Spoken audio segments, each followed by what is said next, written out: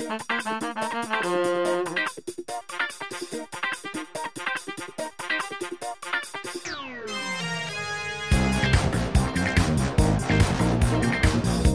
you, Brian Bury, for your rendition of our theme, and welcome to episode 38 of the Champagne Comedy Podcast, where we talk about the best Australian comedy show from the 90s ever made, The Late Show, and other D-Generation comedy tidbits. My name is Matt, and joining this podcast today is Alison, Daniel, Kim, and Prue. Hi. Hey there. Welcome back, Prue. Well, thank you. Welcome back. Cool. All right, and let's get straight into it.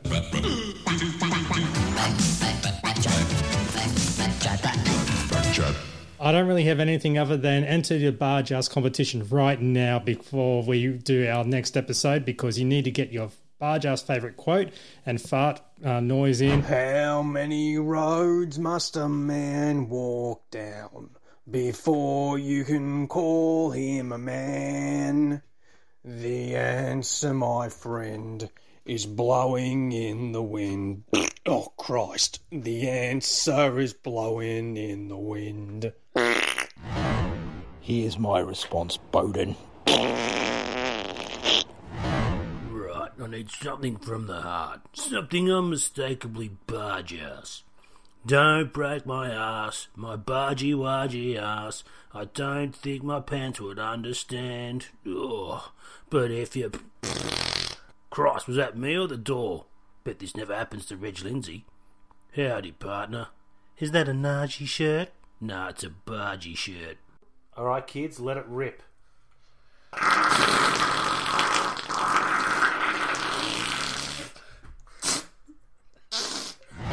Don't break my ass, my bargy-wargy ass. I don't think my pants would understand. And if you break my ass, bargy-wargy ass, might blow up and kill this man. Send it to champagnelateshow@gmail.com and you have a chance at winning the Bluey/Bargeass DVD from Crawford's DVD, brought to you by mygeekculture.com.au, which is associated with me, so get on top of that. And also, second prize, the Late Show Champagne Edition DVD, as well as a couple of CDs from Lucky Jackson. You may know him as Michael Warren from The Toilet Break. And also, I think we've got an extra little prize. I happen to be at one of those temporary cheap bookshop places that sets up in a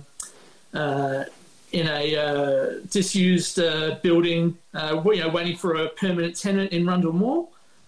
Called Dirt Cheap Books, and they happen to have a whole stack of copies of A Nest of Occasionals by Tony Martin. Yay! So I'm pretty sure this is out of print at least in physical form. If you want a copy, you're going to have to travel to Adelaide, get to 74 Rundle Mall before a permanent tenant makes it in there, and spend $9.99. Or much simpler, you can enter the bar jars competition. You get a crummy poster as well.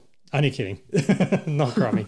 The autographed Joan Kerner poster of Joan Jett. As you see, everyone's now got out their Nest of Occasionals.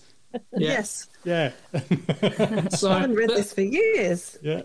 So if your copy of A Nest of Occasionals is all dog-eared and got a lot of wear and tear in it, there's a nice pristine copy that'll be sent to you along with the CDs and DVDs. Well, here, if I just... this makes great podcast, doesn't it? Oh, it's unboxing. We're unboxing. Unenveloping. Hold on. Yes. Damn express post envelope. Hey, I got your phone number on here, Daniel. Well, there you go. If you get any phone calls, and my Daniel. return address as well. Return address. Daniel, all of next week you're just going to get, hello, it's John Blackman here from Telecom Mobile Net. Who's this? Oh no! But there's quite a lot of books at the Dirt Cheap temporary bookstore. I've got the paper. Now back to Daniel G and his program guide. Oh, geez, I'm talking too much this episode already, aren't I? All right, I'll get through this really quickly. So this is What's Up Against Season 2, Episode 18 from Ross Warnicki's Critical Guide in the Saturday Age. I'll start with Channel 7, and it's a night of movies, starting off at 6:30 with The Wizard of Oz. Says Warnicki, nothing can be said about this classic family film that has not been said a million times since 1939. He labels The Wizard of Oz as worth a look for tonight. That's followed at 8:30 by Grease. Says Warnicki, go on, date yourself. remember going to see this Olivia Newton-John, John Travolta ode to the 50s 15 years ago? Worse, are you old enough to remember dressing like that? There can be no other reason to watch this slick but uninvolving musical/romance. Uninvolving? Uninvolving. No Hello? other reason? What an idiot. Nah, that's ridiculous. I mean, Grease became a big thing in the 90s again for a reason, and that's because it's involving. Move on, stupid commentary. Yeah. Well, you might prefer Warnicki's commentary on the film that comes up after Grease, which just happens to be Grease 2. There we go. I was about to say, what about Grease 2? There's a film that you could legitimately criticise a bit because it is not as good as Grease 1. However, it does have its charms. He simply calls it mind-numbing. Just like Weekend at It's not Bernie's. that bad. Like mind-numbing, full stop, end of paragraph. Oh, well, he just puts in all the usual stuff. The full thing, he says it's a mind-numbing 1982 sequel with Maxwell Caulfield and Michelle Pfeiffer playing the leads. All right, over on Channel 9 at 6:30, we've got Hey Hey, It's Saturday, and it's a packed program. Speaking of mind-numbing.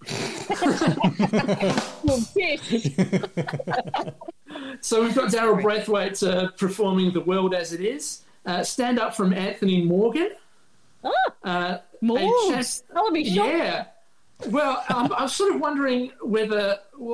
I only know Anthony Morgan from Pashing the Mannequin on Good News Week. Yeah, where he's making And it. I know exactly. I was sort of wondering how he would sort of tone down from that. It might have been a bit like when Bill Hicks did his stand-up set on Hey Hey, It's Saturday. Oh, Yeah, it would have been interesting if anyone's got the clip on YouTube, send it over because I would be interested in watching a toned down Morgs. So yeah, either that or log into Hey Hey TV, pay up your money. Send your Daryl's getting credit none card of my details to cash. Daryl. Daryl is getting none of my money. Daryl owes me 20 years of my life. So apart from stand-up, we've also got champion gumleaf blower Virgil Rutens. You know him, don't you? Oh, yeah. Well, he was on Potluck, yeah? Yeah. The one that kicked Shazam. We've also got Rhapsody in Red performing Don't Stop Till You Get Enough. See, you can have a Jackson-related performance that's not controversial. Or deeply racist. Or an a cappella group. Oh, okay. Yeah. For Red Faces, we've got judges Gina Riley and John Paul Young. Then Deborah Conway performing Alive and Brilliant, and the Black Sorrows performing Stir It Up.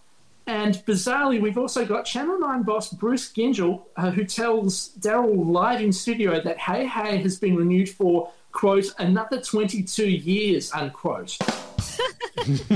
Well, this sounds like a hostage situation. Was there a gun against this guy's sorry. head? Sorry, I've actually got a perfect sound effect for that. Well,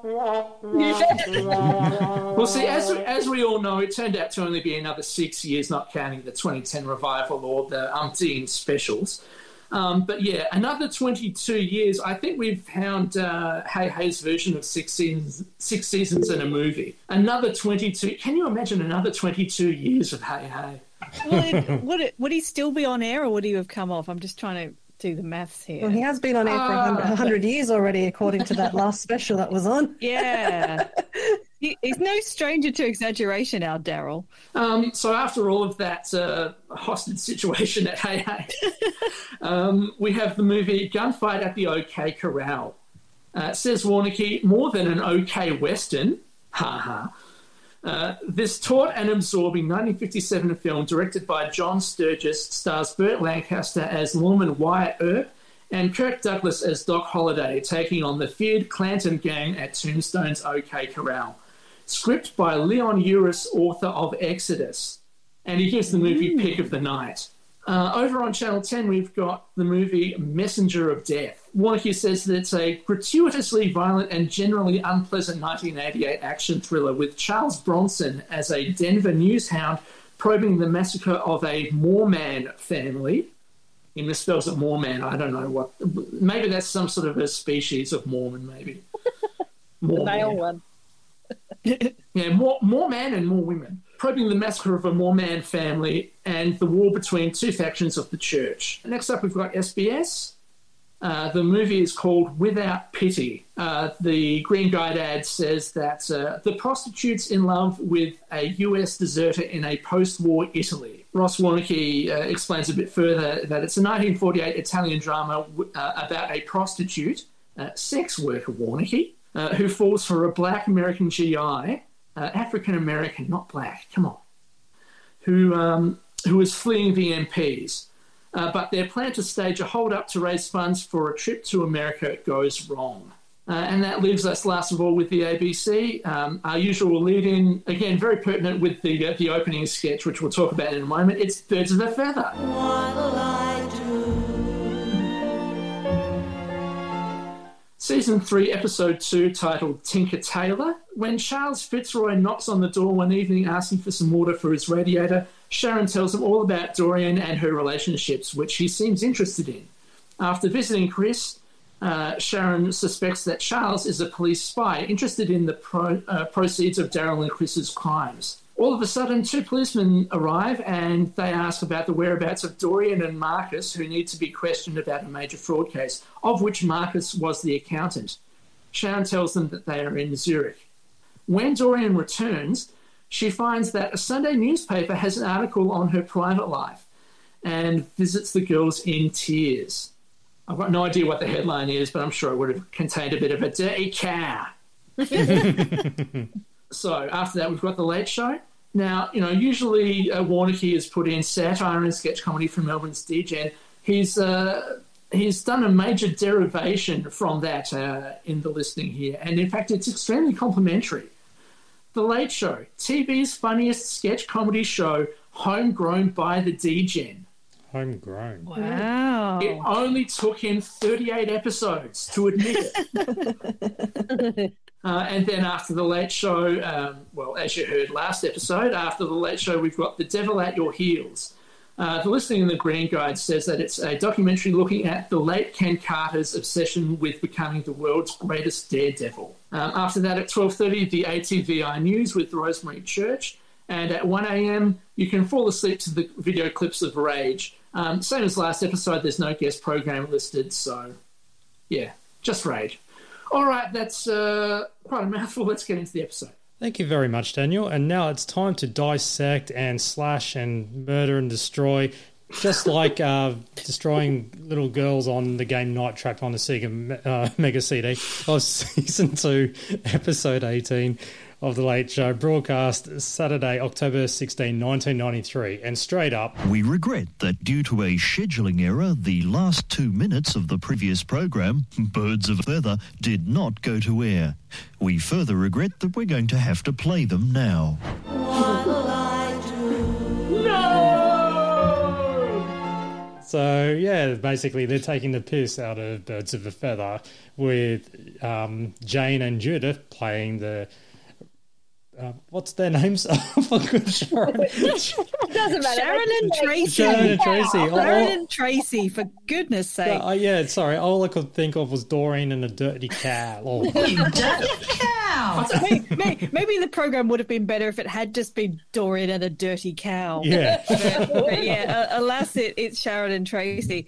Birds of a Feather, when you look back and in fact at the time, is a bit of a weird lead into The Late Show because, before they put Birds of a Feather on, we would get appropriate programs to lead it in, like, other sketch shows, British sketch shows, like, Smith and Jones and Lexi Sale and stuff. And that works because, the audience is natural. I'm not sure that the natural audience for Birds of a Feather would particularly appreciate The Late Show and vice versa. Yeah.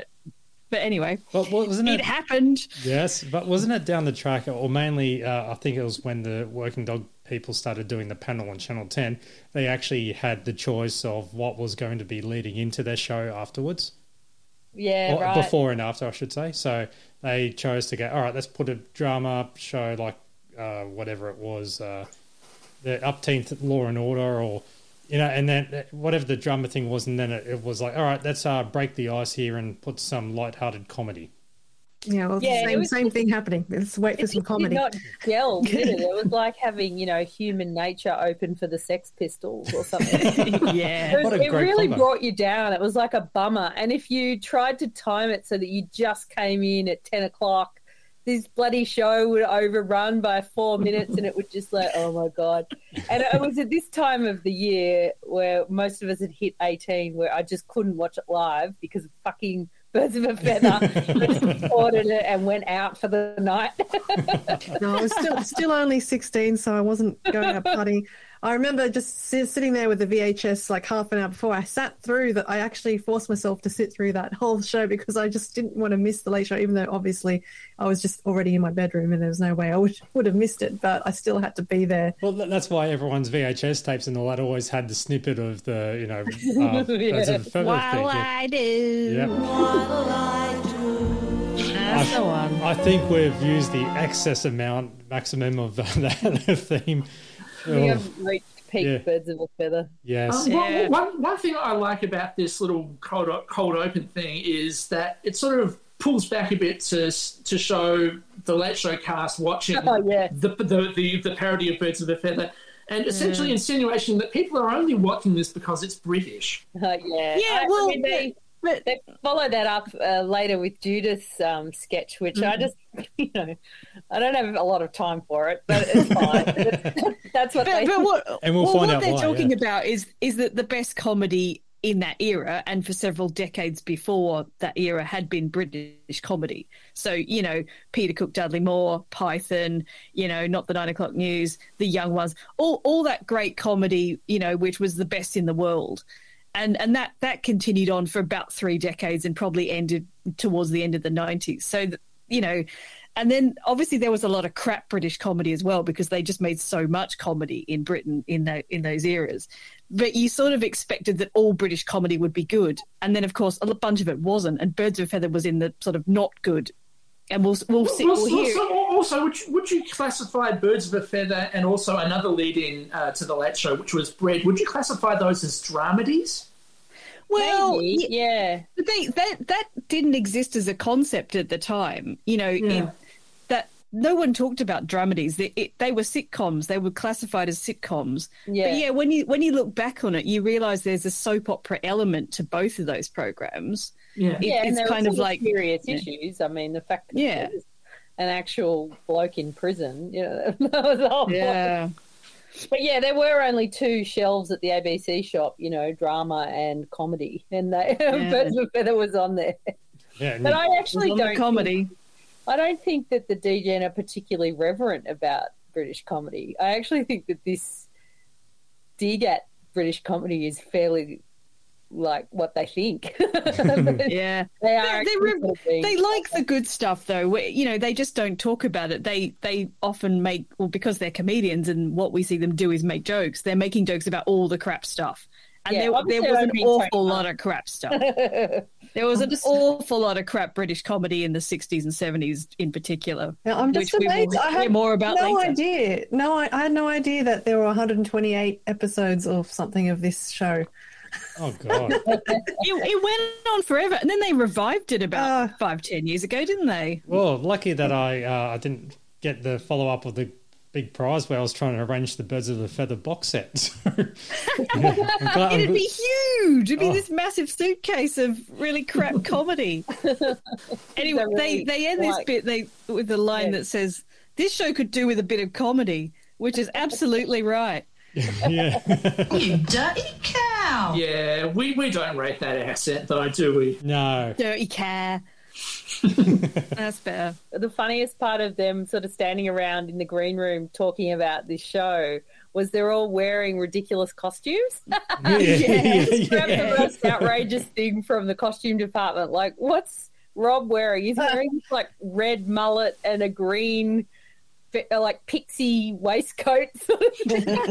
After the opening titles, we've got the opening remarks with Tony and Mick talking about dating the nameless Green Senators, which I really looked so hard and deep for this one. I couldn't really find anything, unless someone else knows.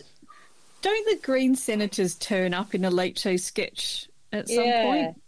Because they were kind of cult figures at the time, weren't females in Parliament, and they were just sort of taken the piss out of. I don't know why, just because they weren't looking, polished. They were just sort of normal women, weren't they?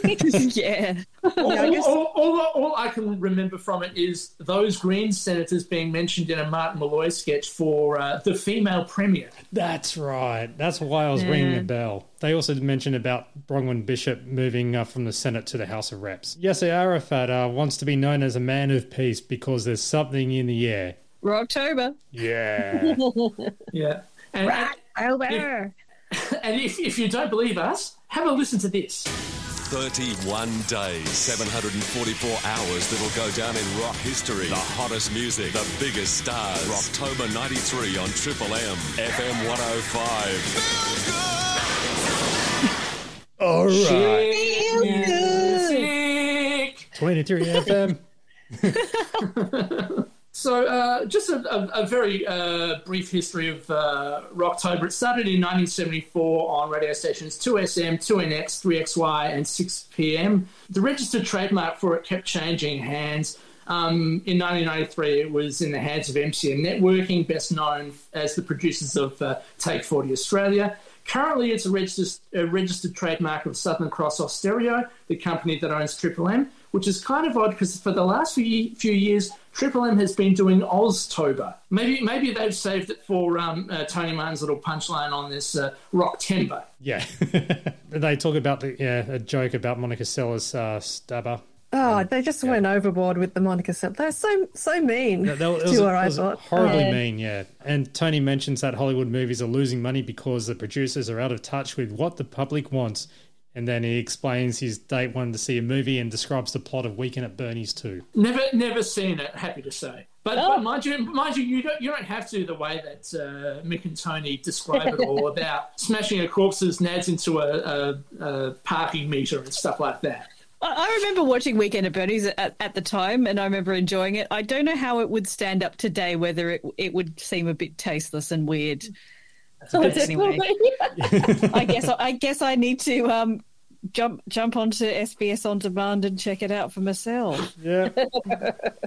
And Filipino politician Imelda Marcos wants to get into movies, and Tony gives her the movie plot idea of basically the Manila Chilladilla, but Weekend at Fernie's. So, yeah.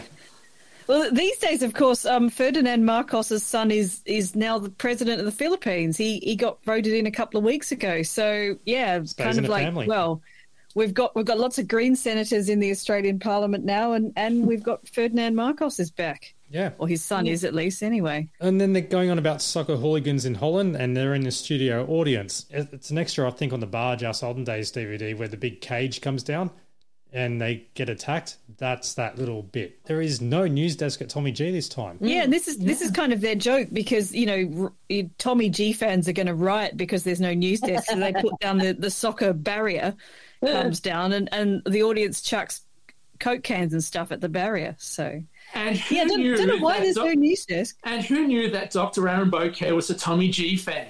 We get to see a little cameo from him smashing a bottle against the mesh wire fence. They're all just cheering on Rocktober. 31 days, 744 hours. Yeah, anyway. Such hyperbole, 744 hours, Matt. I love those promos where they just crunch numbers. Yeah. Because what really inspires people... What really inspires people to listen to pop music, or rock music in this case, is a bunch of statistics, isn't it? Let's show them a graph. Here's a pie chart explaining why you will listen to Rocktober. 25 to 54-year-olds, you're in with a chance. All right, and now we have a commercial. Sorry, I should have...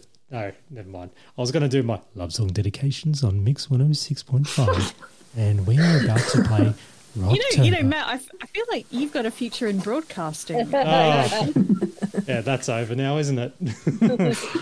Wow. Commercial time, and it's a news. Oh, this is one of my favourites because I quoted this so much, and I'm sure everyone did as well. This was very popular in the schoolyard, wasn't it? Yeah. So it's the Pantene commercial piss take of Rachel Hunter and who was married to Rod Stewart at the time, so that's why she really hit the headlines. Yeah, doing the Pantene commercials. Here's the original. Wishing for really healthy, shiny hair? Go out and get it with Pantene Treatment Shampoo. My hair was brittle and lifeless. Solution. Pantene Treatment Shampoo. For hair so healthy, it shines. It won't happen overnight, but it will happen. I know everybody loves that tagline, but I really love the go out and get it. Yeah. I like She the didn't treatment say it shampoo. quite like that. It was like, go out and get it. Go out and get it. She's not the world's greatest voiceover artist, Rachel Hunter. I think that's established.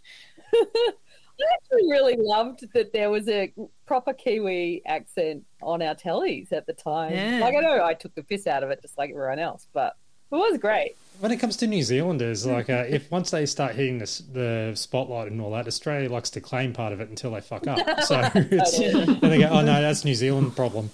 I do feel this does have a bit of a Samaranch kind of feel to it because she doesn't say it so New Zealandy when you listen to it back. Well, I think it's not as There's bad as what absolutely we... no A-bro in it.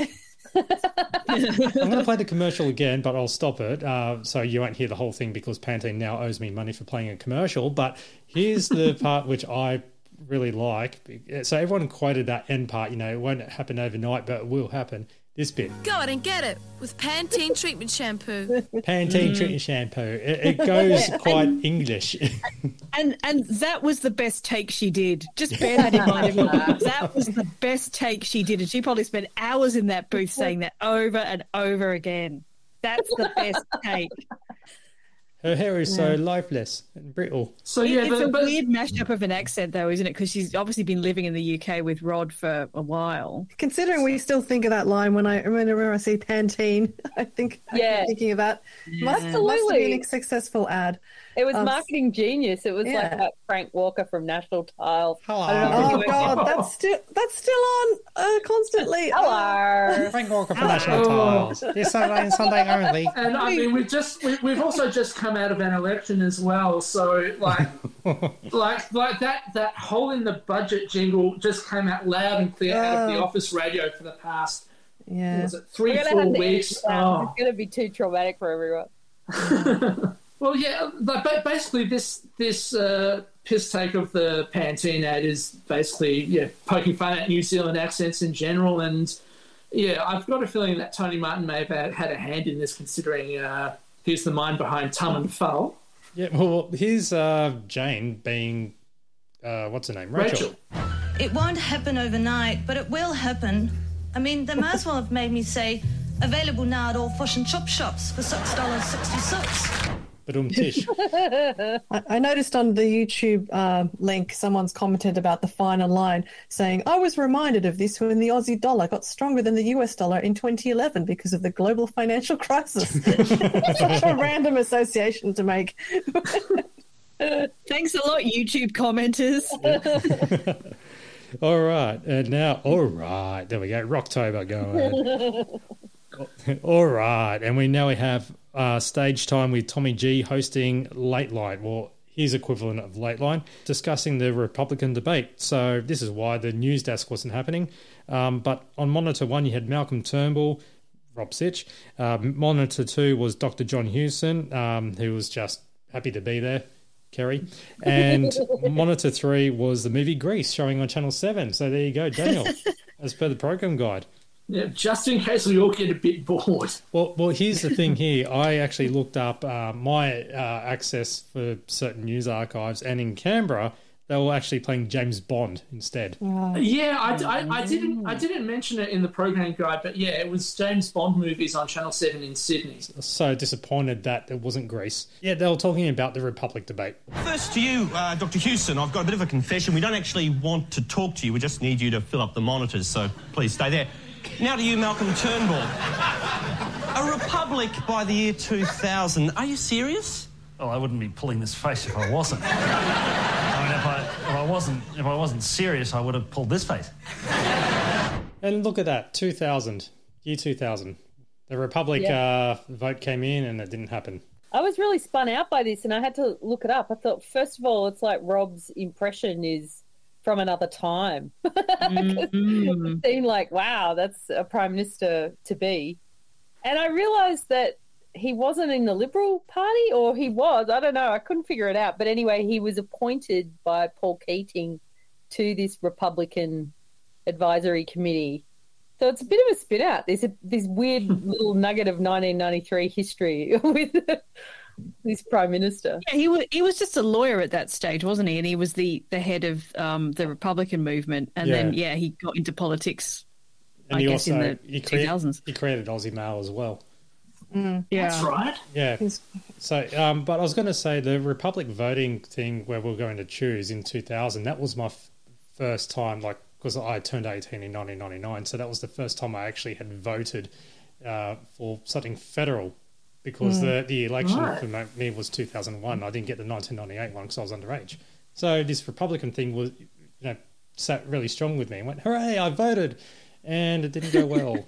Yeah, I just remember that night. It was just a tragedy because, I mean, the question was worded wrongly. People just didn't understand what was being asked. They just thought that any old person would become Prime Minister, not realising. Anyway, all of us know what happened. But I remember John Howard. Going out that evening and having Yes Republic written in lipstick on my forehead at some club.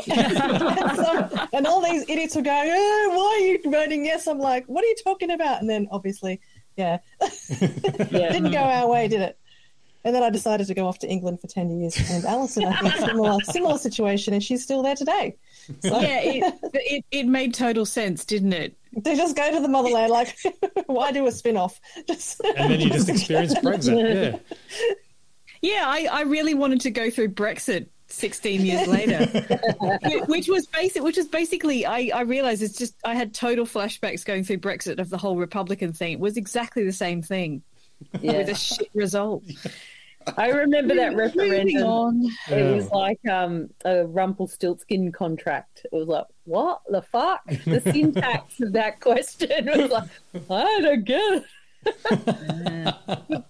I really think back to this sketch, one of the funny things is that it's almost, you almost miss it because it's very thrown away, but when Rob as Malcolm Turnbull goes, I set fire to Windsor Castle, I sucked Bertie's toes.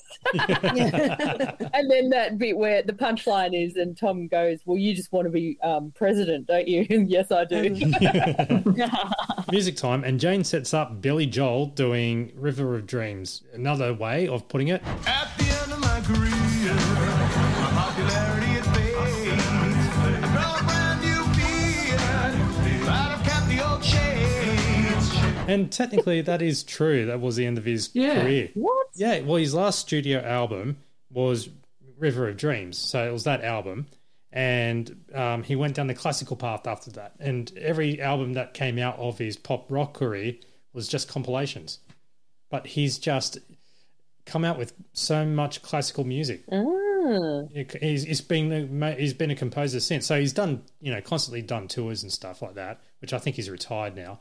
But no, I think they're still advertising it. Like I remember on Jonesy and Amanda, they're trying to sell some competition to go to New York to see him live in concert. So I think he's still playing. Yeah, but he's not coming up with new stuff. Not new music. Yeah.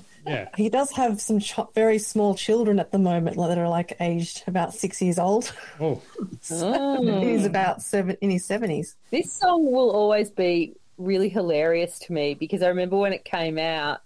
And, Billy Joel had been cool, and then this was like, he is no longer cool. This is a piece of shit. It was like, we didn't start the fire, we were just okay with that. That was like, we were a little bit too young to really hate on it. We thought it was cool. But River of Dreams, this is shit. Like, this is God 104 music, whatever. And then I think because it's so insanely catchy, and we were just being dickheads or something. Like it took maybe 4 weeks, and we were all singing it. After walking in the river, after walking in the middle of it, after walking in the middle. We were all singing along. Well, I've got to say that my mum loved the song, and she couldn't buy the single, so she had to buy the entire album, and that was the only. Good strategy by Joel there. Yeah, $27.99. She'll never get back. But it was a good likeness with Santo as well. Oh, he was so hot in this. Oh my god! That's all I wrote down. Santo hot. Yeah. mind you, some of the moves he was making, it was reminding me of him doing that la la la la la la. Oh, yes. Don't spoil it for crew. Behind the bar. La la la la la la. Yeah, Was that actual stubble? No, That's from all Lou right. into Luigi. Yeah. From his archives, his Super 8s. And it's muckraking time, and that's where this teaser has come in.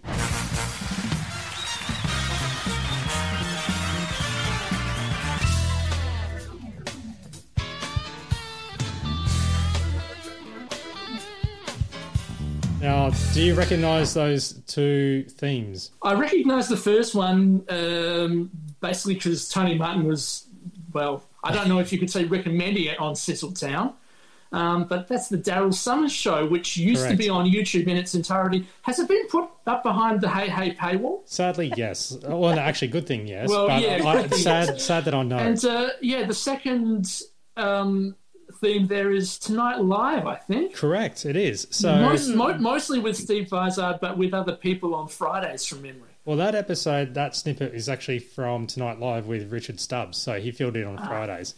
And so this is all about muckraking live, where they take the piss out of all those late night variety live shows. And they just wanted to do something different because they claim they were carrying the Late Show for so long.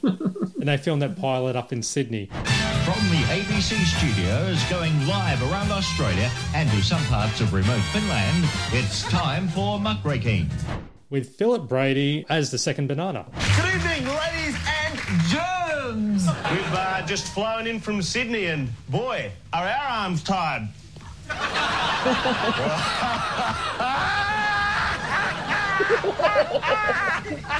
Jason, I understand you've just eaten.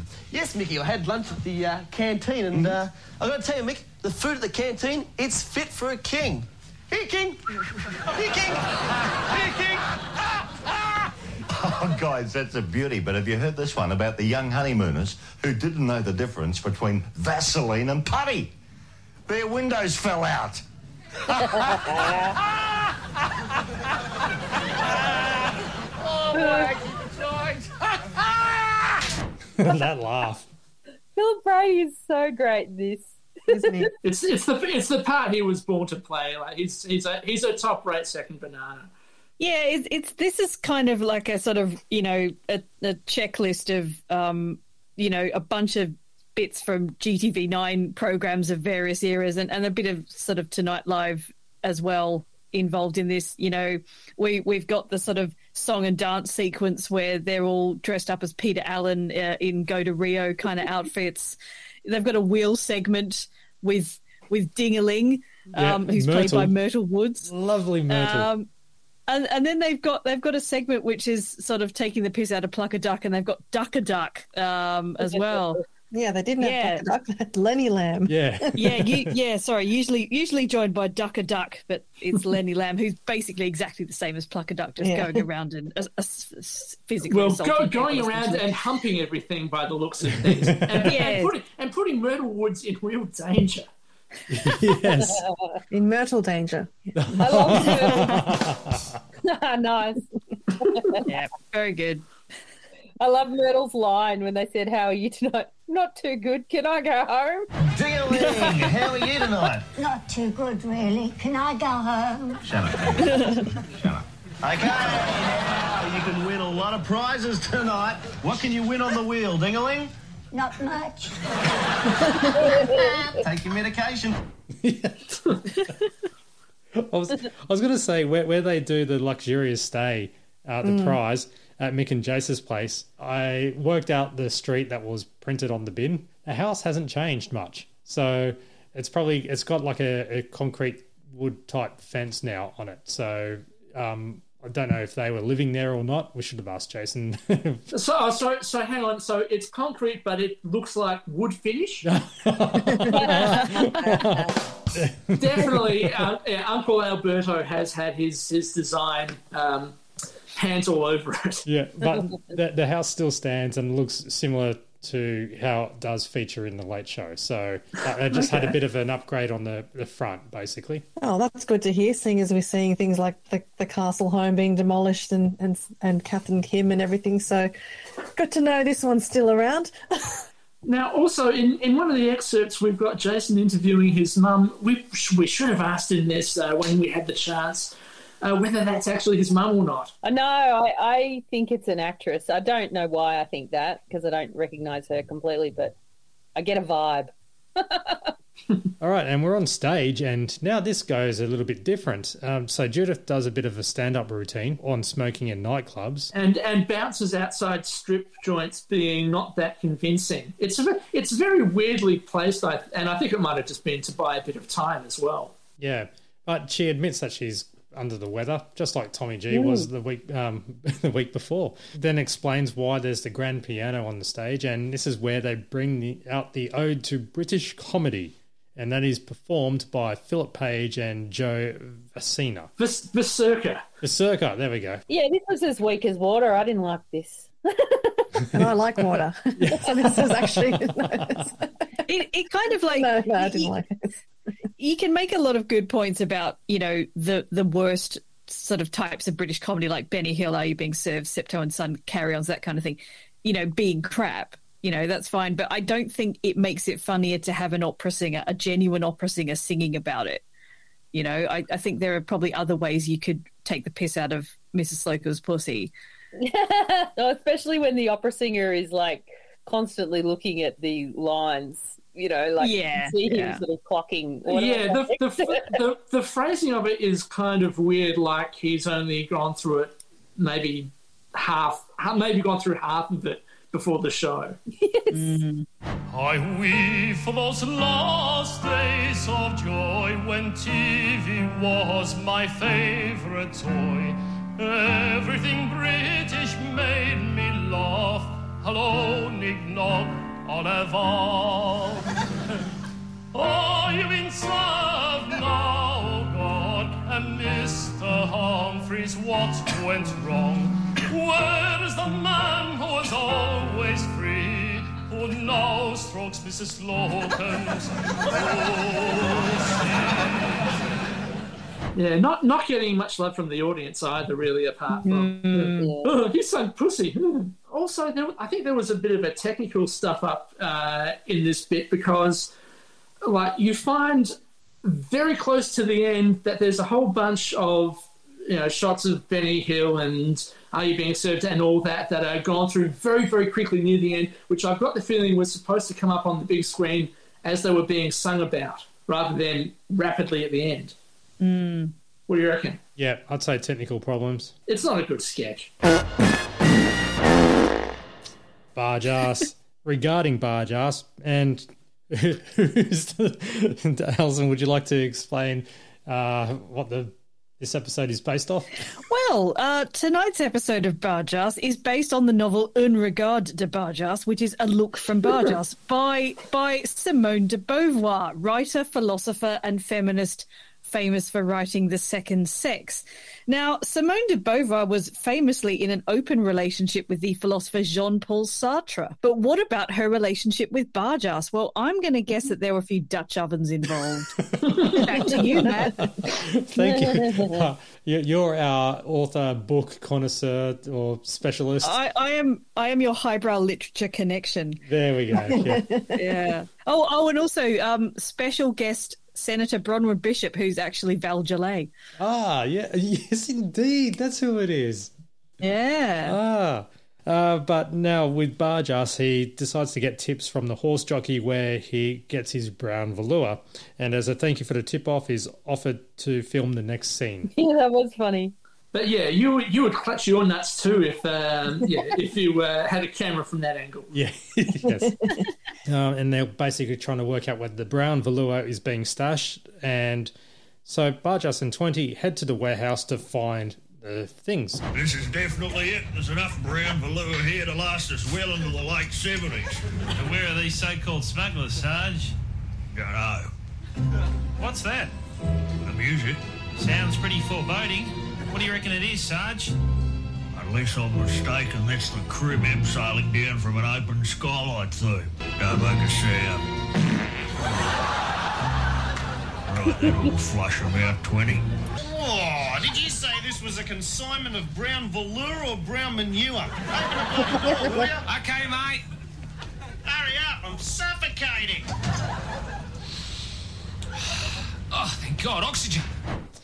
That whole scene, beautifully done. I think what's even better is the fight sequence that comes up after, which is like it's just an excuse to play every sound effect under the sun out of sync. Out of sync, showing his bald spot and just using sound good. effects straight out of the Looney Tunes library or Hanna-Barbera. Due to Bargear's heroic backdoor blast, the game Pong is created in tribute. Hey, I'm on level 7. What do I do now? Be careful, there's 3 cubicles and one contains the Pong.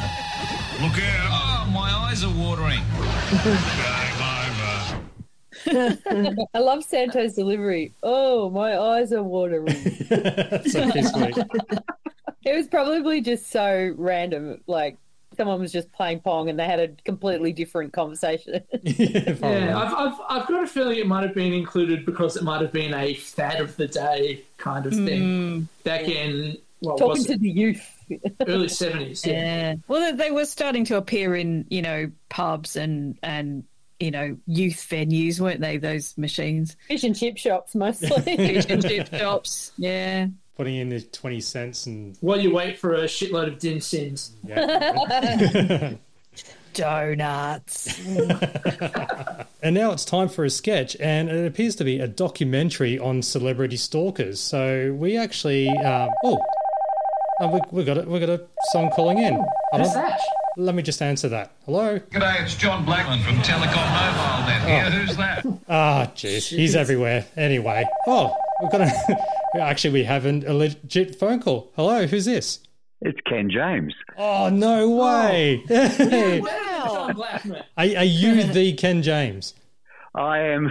Well, I suppose I am the Ken James. Yes. If you Google me, I am the Ken James. Yes. All right. Well, that deserves a. More importantly, Ken, are you having fun in the kitchen? I was in front of the kitchen a long time ago. And funnily enough, I still enjoy having fun in the kitchen. One of my passions is cooking. Yes, as well as your passion as well is acting too. So because you are the big star of The Box, Prisoner, Skippy, Skyways. Yes, the list is endless. I started my career when I was 12. And I'll be celebrating my 74th birthday this year. Congratulations! I've had a long time in the business, yeah. So with this sketch, because this whole thing is based on celebrity stalkers, and your prime time, Ken James, all over TV, especially in the mornings. Especially, was it Good Morning Australia with Bert Newton? I worked for 10 years with Bert on Good Morning Australia as a celebrity chef. But I always said to Bert, I'm not a chef. I'm a bloke who likes to cook. And so what was it actually like to work with Bert? Well, it was fun. I mean, it's quite by accident. One morning about 6 a.m., I got a phone call from the studio, Channel 10, saying, "Oh, Ken, we're so sorry to ring you at a ridiculous hour, but are you available to come into the studio in the next hour or two to do a cooking segment? Because one of the guests missed their plane flying down from Sydney, so we've got a spot to fill, and we know you love cooking. Can you come in?" And I said, "What, now?" And they said, "Yes, now. Get out of bed." So I came into the studio. And I did a quick pasta dish, which was very like one of those things you make up as you go. And at the end of the segment, Leanne Mercer, who was then the producer of the show, tapped me on the shoulder and said, "Ken, Bert would like you to be a regular." So I got a gig for 10 years. I worked for the next 10 years on that show. Great. Right place, right time. Yeah, exactly. Yeah. Now, Bert and I worked really well together. We bounced off each other, and I had the privilege of working with Graham Kennedy doing a movie, and Graham was playing himself. And Graham would always say to me, "I don't care who gets the laugh, so long as we get the laugh. That's the important thing." And Bert was the same way. So we would bounce off each other, and we worked on camera. We worked really well together. Well, speaking of laughs, so you're part of this sketch with The Late Show where it was all about you being the with celebrity Judith chef. Lucy. Yes. Now, how were you approached for this to be to play yourself, really? Well, funnily enough, Judith, she said, I remember fondly, I love working with Judith. We sat down and she said, Ken, I never realised how funny you are. And I said, well, I'm an actor. And that's what I get paid to do. And well, when I worked, when I finished basically my career as an actor, I started teaching. And one of the courses I taught was comedy. And the key to comedy is to play it for real. Don't play for the laughs. Play it as though whatever situation exists, where how absurd it may be or it may seem, play it for real. So you play it straight, and that's where the comedy comes.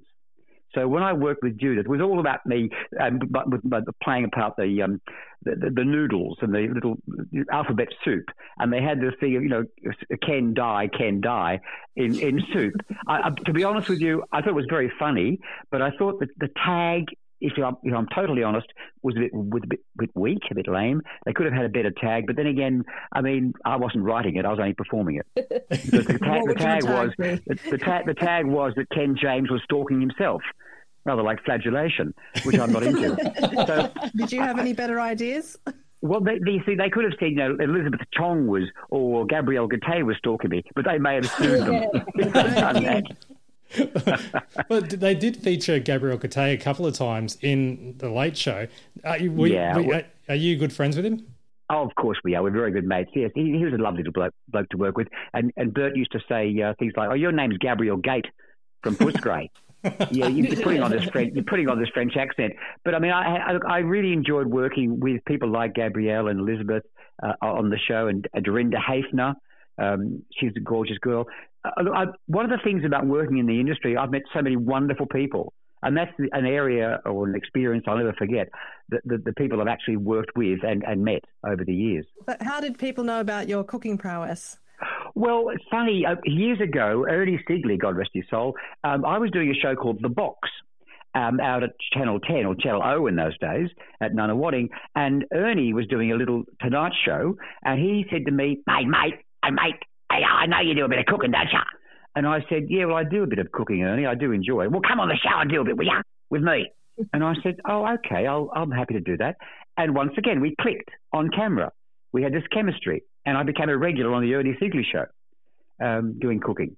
But whenever I go overseas, I go to France or I go to Indonesia or whatever country, I always do a cooking course.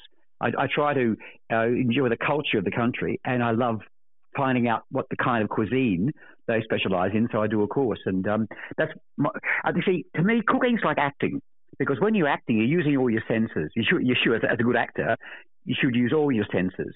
And thus with cooking, it's an expression of your art. Am I making sense? Oh, 100%. I love my dinner parties are fantastic. I've got to tell you, I have a lovely apartment here in Melbourne, and I have a seating for 12, and we have some fantastic dinner parties. And I generally get a bit of a standing ovation. Well, speaking of dinner parties, did you ever, we're big fans of Bernard King on this podcast, especially the lovely Bernard. Yeah, because we're part of the Late Show segments, when they had the toilet breaks and they showed clips from Potluck, which happened to have Bernard and Ernie on it. Did you ever have a dinner party or have the opportunity with Bernard? Most certainly. When Bernard would come to Melbourne to visit down from Queensland, he rang me and he said, "I want to buy some really good spices. Where can I go to buy spices in Melbourne?" I said, "Bernard, I'll pick you up and I'll take you and we'll go down to Chinatown and we'll find some really good, Asian spices and whatever." And he said, I really want some lovely, good saffron, real saffron. So he was pleased with that. And in the car, he said to me, he said, "I can't tell you. I went to this function. I was out in this country town." He said, "I went there and they put me in this room, this hotel room." He said, "I walked in, the carpet was purple, the blinds were blue, and the bedspread was orange. It was like living in a bruise." You definitely had a way with words. And that was Bernard. He was such fun. He was, God rest his soul. And Frank Thring was wonderful. I mean, when I was doing the Skippy series, I was only 16 years old, and there was Frank Thring, this wonderful, he was a movie star, worked with people like Elizabeth Taylor and Kirk Douglas and Tony Curtis and wonderful people, and he would regale me with stories of being in Hollywood, and I just sit there with my jaw dropping about these amazing things he did and the wonderful times he had. I was very impressionable, and once again, an And once again, working with wonderful people and meeting incredible people is something you can never replace. Do you mind if I ask you one question about Skippy? Please, go ahead. It was part of my life for 4.5 years. Of course. Yeah. This is a loose segue. So, because while the parody of Skippy was featured on Fast Forward, but many times. But mainly Michael Veitch, part of the original D-Gen. Oh, playing Sonny, yes. He was very clever. Mike was a very clever actor. What did you think of those parodies? Oh, funny. It's hilarious. I mean, look, with comedy, you've got to take it as it is. I mean, if it makes people laugh, you know. I mean, I said this afternoon, I watched Ricky Gervais on Netflix. He was hysterical, and nothing was sacred. Nothing was sacred. Everything was like, he dropped every bomb you can imagine, and nothing was like taboo. And it was funny, because he kept saying, you know, I don't want to split the audience up here. He was talking to a live audience in London, and he was saying, I don't want to split the audience here, but he was giving his take on comedy. He's a genius. What other comedies have you been part of? Like, obviously you've done theatre and... Well, The Box was fun. The Box was fun because, see, what happened was I was living in Sydney and they were trying to cast this character called Tony Wilde, who was the star of a TV series called Manhunt, because The Box was about a television channel, UCV Channel 12. Now, originally, Hector Crawford, the doyen of Australian television, didn't want to do a show like The Box because his people around him said, Hector, there's a show called Number 96 that's making so much money, we have to follow suit. He said, oh, no, I don't do those kind of shows. I do shows like, you know, Matlock and Division 4 and The Homicide. No, they're the kind of Clean Cut, the Sullivans. They're the kind of shows I do. Hector, The Box will make a lot of money. So they finally talked him around to doing it. But they were having trouble casting this character called Tony Wilde because Tony Wilde was, as the writers saw him, an egocentric actor. That's how writers see actors. Egocentric wankers. So they couldn't cast this guy. So they flew about 6 of us down from Sydney on the same plane, in the same area of the seating, reading the same script. I looked over and saw this other actor who looked very much like me, and I said, "You came for the same role." So we arrived en masse at the Crawford Productions and went through our paces. And as it turned out, I was offered the role of Tony Wilde. Now, it was an actor, Ken James, playing an actor, Tony Wilde, playing Detective Senior Sergeant Blake in the TV series Manhunt. So it was an actor playing an actor playing an actor. It was a very hard role. So that was comedy, and it was tough. It was a tough gig. What are you up to right now? Work-wise? Yeah, work-wise and stuff. Well, not a lot. Can I say, you probably only know half of my life. I mean, there's so many things that I've done apart from television. I'll give you a little example. For 20 years, I worked for the Victoria Police as an unsworn member with a group called DTS, Detective Training School. I lectured at DTS. I lectured in communication skills.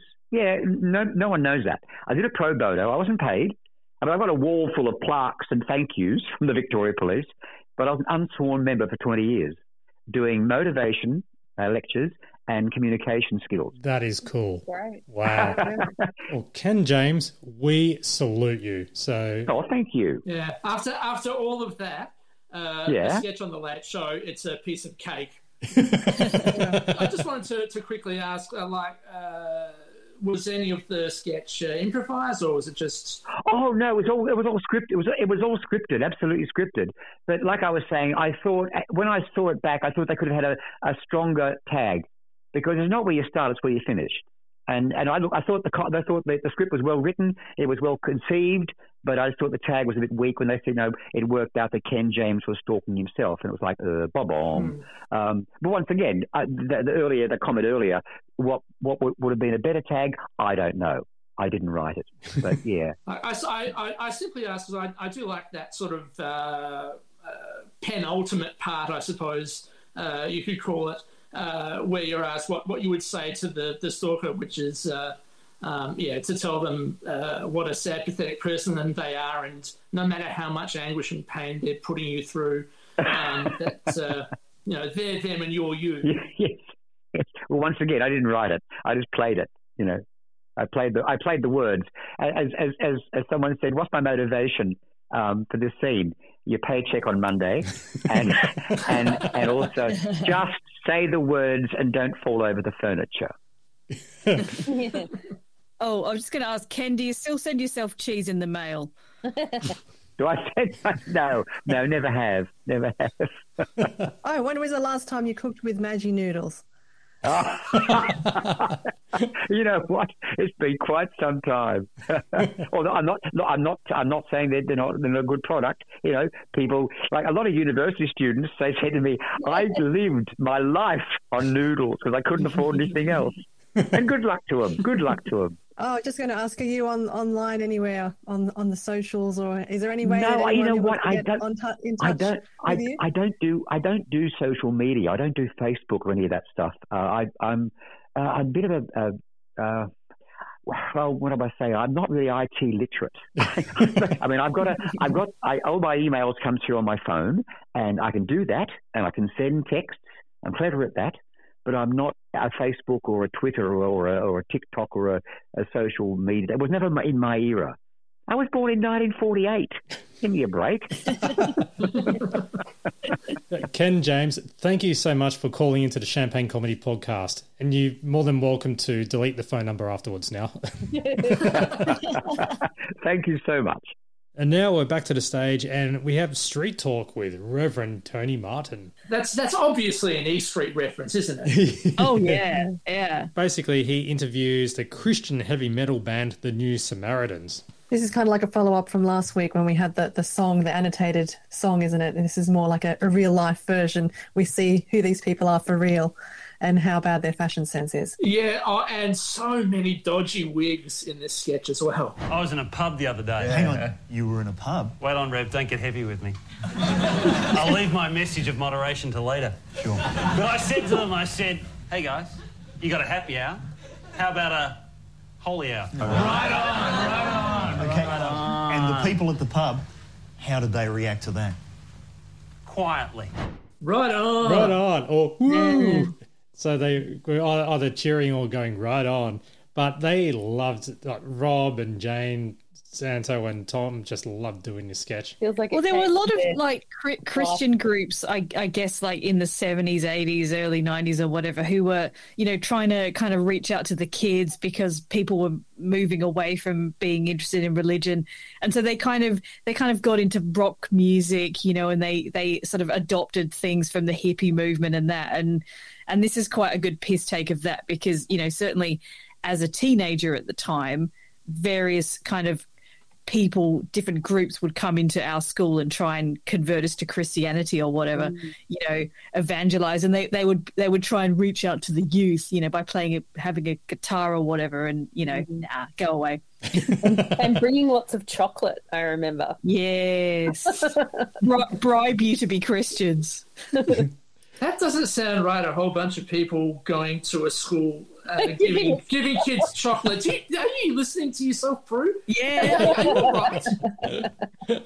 They were talking about their fifth member, Slash, who was the devil, but he didn't really make it in. He wasn't really fitting into the band, was he? Well, they speak to him, but he speaks backwards to them, is what they say in the sketch, which is a nice little gag. But they did mention their musical influences, Amy Grant, Franciscus Henry, and Madonna. Oh, no, Madonna. Boom Tish. Boom Tish. That was a Boom Tish, yeah. And but they did mention their national tour. Your national tour. You've just got back from how did it go? Totally wild. Yeah. 21 days, 27 parishes. Right. Thank you, Southern Thank you, Australia. Thank you. I love that. She knows she's dropping a really daggy joke. Yeah. 21 days, 27 parishes. All right. And they did have issues with the noise because they were asked to turn it down, and the pyrotechnics, all the incense. Yeah, I like the way it's quite interesting how it starts off as like this is going to be a pretty general kind of Christian youth group piss take, but then they say a few really specific Catholic things that you realise. What the fuck? No one knows what you're on about unless you've actually had to go to mass. Yeah. I quite like that bit where Tom goes, "Yeah, I left home as a kid once. It was only for an hour to go to mass." And they did play a song from their album "Sakey Breaky Heart." Jesus. Yeah. He's a really hip dude. He's a dude. What a dude. You're a dude. Jesus.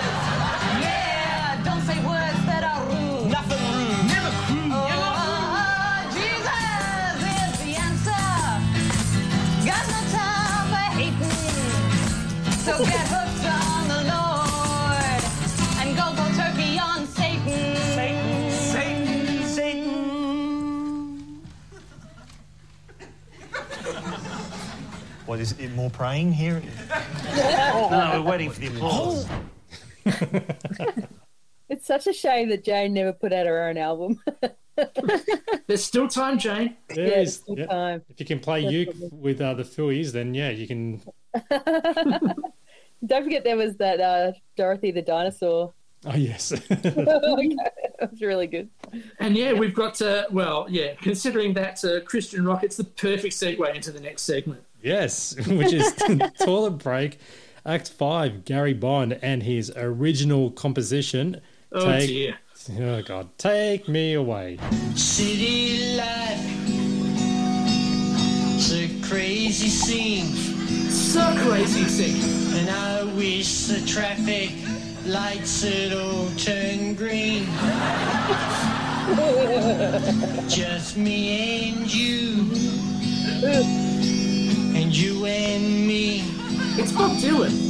Well, I wish they would take me away. The part that I should have used was the part where at the very beginning he starts singing and there's a bit of feedback.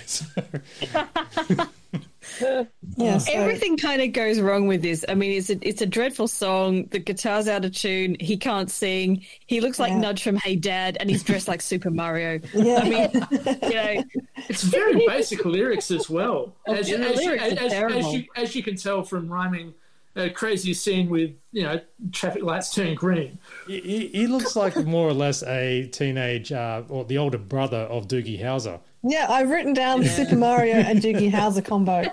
And so, I went with Nudge. I went with Nudge and Hey Dad.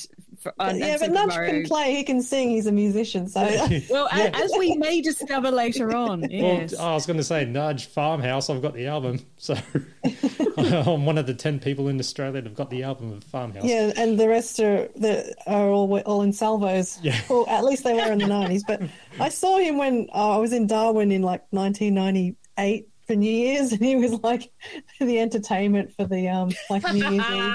That's top night. I will say though, Gary Bond, that clip was also recycled for a Triple M commercial further on down in the early 2000s, because when I saw it on TV, I think it might have been just being broadcast in Sydney at the time, and when I saw that, I went, hold on, that's a Toilet Break. I recognise that, and it was just simply that. City life. It's a crazy scene. Basically, the whole thing, obviously without the laughter because that's from The Late Show, and then it just popped up right at the end. We play real music, or real rock at Triple M at the end. That's it. So, yeah, that's great. As evidenced by Rocktober. Yeah, exactly. No, don't play it. All Don't right. play it. Yeah, good. I love, how sometimes you interview these acts and they'll say, yeah, we had to do an audition. Like, that always blows my mind, because I think These people made the cut. Who didn't make it? Yeah. But I think the actual real coup of an interview to get would be the person who's doing those auditions. Like, they must have just been rubbing their hands with glee, going, "Yeah, mate, you're fantastic. We'll get you on. You're going to be great." Well, it's like those X Factor type shows. They always try and get someone through that's a little bit. And if you YouTube a few other potluck clips which aren't shown on Toilet Break, there's some of them which are even worse. So no way. Yeah, Oh my God. you have to clear your cache afterwards. But of course, our good friend Bernard, what did he have to say with Gary? Gary wrote a lyric that's almost prophetic. I wish they would take me away. Indeed, I agree. Nice, short, sweet. His timing was really excellent. Indeed, I agree. Yeah, so succinct. And where does that place him in the leaderboard? Okay, so my VHS copy was a bit dodgy. Did he said did 10. Bernard say 10 points? 10, yeah. He did. Okay, so that puts him equal 14th, which is sort of, it's on an equal footing with Razia and Krista Krull, who bravely battled her way through You Keep Me Hanging On. So yeah, equal 14th with those two. And the only person that's worse is Raymond Shield, who did There Is a Balm in Gilead.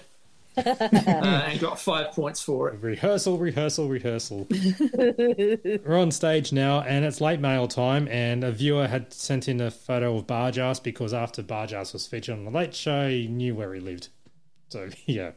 Good on Mr. Stalker. And he was in Cogra, the other famous person from Cogra, obviously being Clive James, and I think that Barjas here was a bit overshadowed by the famous kid from Cogra, but... yeah, completely different area now, Cogra. It's all high-rises, so it's good to see a little bit of that history preserved in that photograph of a kind of single-level suburban houses, because it's nothing like that today. And don't forget William Shakespeare as well, but that's under different circumstances. Oh, that's right, yes. Yeah, sorry. I don't know why all these people... With Cogra just attracts them all. Tommy G and Rob had a photo with Mr. Squiggle as well, so they just wanted to put that in. But also, after Tommy does plug Volume 2 of The Late Show VHS, I think this is the first plug, isn't it, for Volume 2? Yeah, I think so. This happens. I did get a real letter from Tom Stilley. It's your wig, Tom. It's my wig's off. Who writes that... What's Tommy doing his John Malkovich impersonation in the line of fire. Tom Stilley, I was mentioning earlier in the evening, writes that having tried our normal ABC number to get tickets to The Late Show and failing to get through... So I just love how they completely lost it. It's like, they're such a trooper. Because they've all kept the wigs on from the Street Talk sketch. But the fact that when Mick has made a movie reference in The Line of Fire with John Malkovich, actually I looked it up and it's a dead set ringer. So that's what breaks them up so much. Yeah. But Tommy, powers through, and he always is trying to do the whole call up the switchboard, try and get tickets for The Late Show, and this happens. I'm ringing about getting tickets to The Late Show.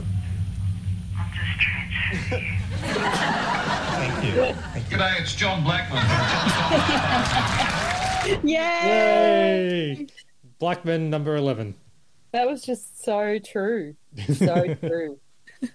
I do quite like the routine of Tom calling up to get tickets and being put from one department to another, to publicity who doesn't know what The Late Show is, to Late Line, to TV comedy, who seems to be, it's a very sleepy TV comedy department. So they're really they're really sticking the boot into the hand that feeds them, and I love it.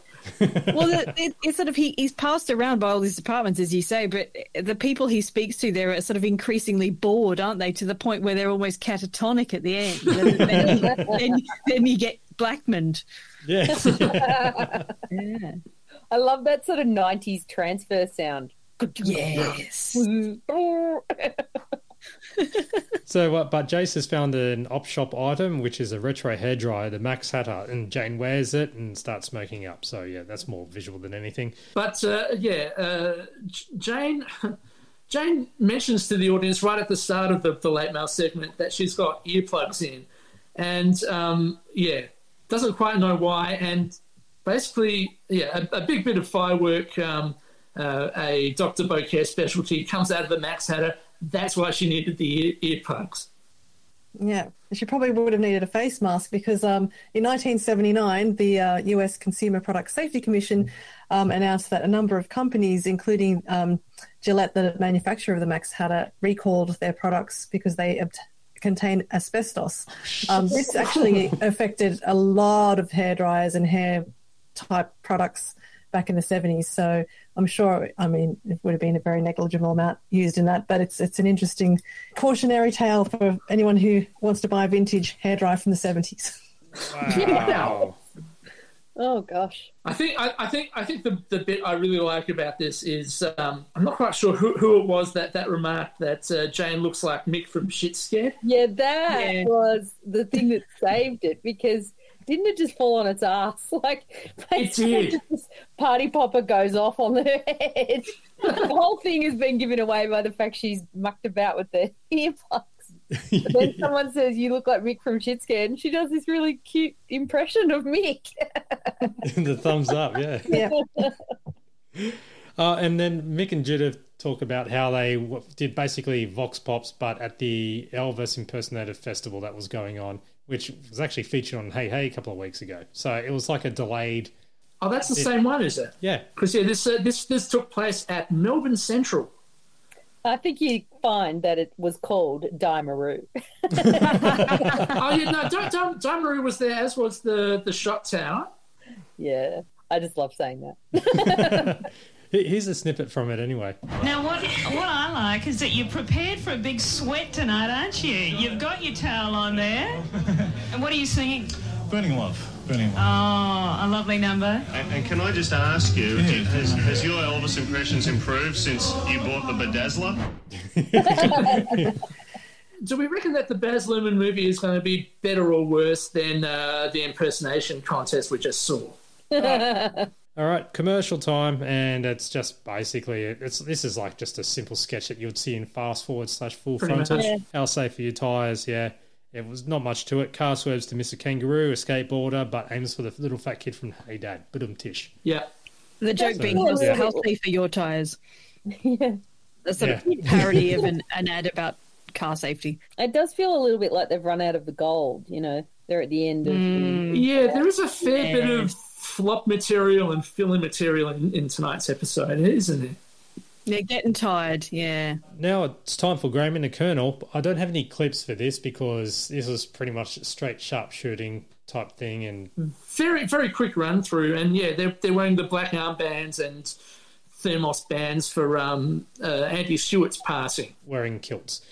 So, World Cup soccer, Maradona named in the Argentinian squad to play in Australia, and customs will stop him from coming in. So, a lot of budum tishes in this one. Oh, gosh. World Series baseball, the Phillies versus Blue Jays is about to happen. And just FYI, because I do follow baseball, Blue Jays did win, defeating the Phillies 4-2, because World Series are usually played in series of 7. But whoever gets more, shut up. The tradition of throwing the first pitch off by a celebrity amateur, and I got to admit, this is pretty funny because the first pitch is someone who is not associated with baseball or anything like that. Could be a big name, could be someone basic, and they did suggest they should do it in cricket and use Greg Matthews. Around the World Yacht Race, Graham and the Colonel were kicked out after a technicality. They were using a foot pedal boat, so that was pretty funny. Especially considering that Santo realises very immediately, we had the kilts on. Yeah, that's right. Yeah. And then Rob says, you can freeze frame it and it'll be kind of Basic Instinct style. And silly me, fast, I just around it, paused it and realised they were wearing jeans under their kilts. So I did not see anything interesting. Again, Monica Seles stabbing trial, and they do base a video game off it, so they milked that joke for one more time. Not funny. But another bit of video game animation from Doug Bain, his third outing. Looked very Atari 2600 style. You'll know that if you appreciate that stuff. And congrats to Freya, winner of the Caulfield Cup. Graham and the Colonel earned more money off Duffelcoat Supreme when they rented out the cosmetics companies. Sympathies to the Murray River area floodings. They lost their caravan because they bagged it with bean bags instead of sandbags. Yeah. And Republican issue, Turnbull is only promoting it as he wants to be the first president, and Wendy Turnbull will be the first lady. And yeah, they make a remark about what Wendy looks like. Well, she became the mayor of Sydney, didn't she, at some point? Oh, yeah. Wendy Turnbull? Oh. Yeah. Yeah, she's famous for kind of big glasses. Yeah. Isn't she? Yeah. I believe so, yeah. Well, sort of partly famous for that. Mainly famous for being mayor of Sydney, I imagine. And yeah, for being the love interest of Graham and the Colonel. Yes.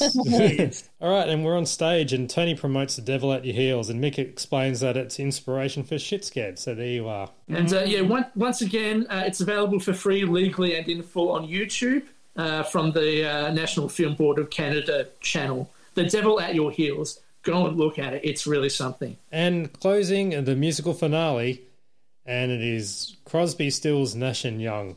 Oh, wait, no, it's not. It is Grasby, Grills, Nudge and Plum. So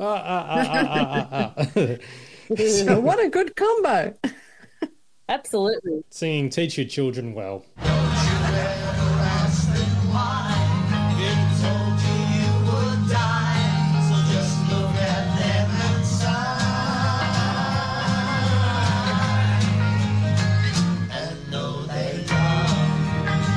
They sound great. Yeah, it actually kind of works. I love it. I mean, it's a bit weird seeing Lucky Girls sitting on a stool. The audience certainly appreciates, especially with the high waistband. Oh my God! The audience really enjoy that bit, don't they? And if you look carefully at Lucky playing that, he's basically playing it up to the neck of the guitar, so nowhere near the actual middle part. Yeah, because his gut gets in the way. It works because they're all actors. You know, none of these people are just like politicians, sports stars. Well, no, Grasby was a politician, wasn't he? Oh, was he? Yeah, him and his famous ties. Yeah, Al Grasby. Anyway, Al Grasby was always a bit of a character, wasn't he? So obviously a bit of acting talent underneath. I will say though that while Nudge, which is Chris Truswell from that show, yeah. So he is a musician, and what can I say? Before that, he was in the Farmhouse Band, which is basically made of Channel 7 personalities from 1990, 1991. Honestly, YouTube and enjoy the covers. Was Georgie Parker in that as well? Yeah, Georgie Parker, Emily Simons, and Georgie Parker saying these boots are made for walking. Yeah. And also Gillian McGregor is in it too, and Michael Horrocks as well from Cartoon Connection / Video Smash Hits. So, in fact, Chris Truswell, what did he sing here? He sings Under a Stormy Sky. But this thing ends on a great note with Gwen Plum thinking the take had finished and then saying, "I'm back at that first lot."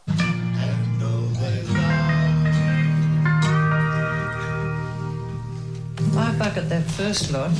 But after the closing finale, we had the credits. Daniel, was there any little Easter eggs? Quite a long list of special guests. We had Philip Brady, Al Grasby, Lucky Grills, Ken James, Gwen Plum, Christopher Truswell, and Myrtle Woods, with Colin Batruni, Cecil Exum, Fiona Harris, Randall Killip, Christopher Kirby. I think this is the third time for Christopher Kirby we've seen him in this series. Andre Moses, George Novak, Philip Page, and Joe Fasurka.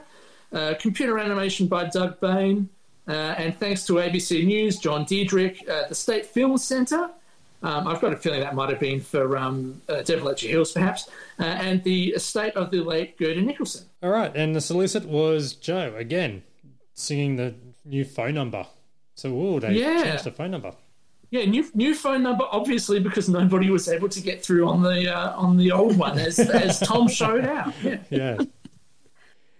All right. Other than that, that pretty much wraps up episode 38 of the Champagne Comedy Podcast, as well as season 2, episode 18 of The Late Show. So other than that, please email us, champagnelateshow@gmail.com, Twitter @TLSChampagne, and visit the website, champagnecomedy.com, Facebook Late Show page, as well as search for the Champagne Comedy Podcast group on Facebook. And to answer the 3 questions, and you're in. Thanks to Ken James. Yeah, he was amazing. Really appreciate it. And, thanks for not reversing the charges.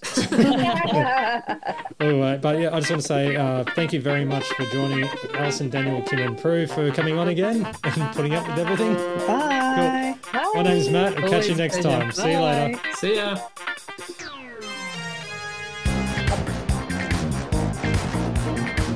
You dirty cow! Thank you for listening to the Champagne Comedy Podcast, created by fans for the fans. For more information on this podcast, please visit champagnecomedy.com. Produced by Matt Fulton Productions, mattfulton.com.au.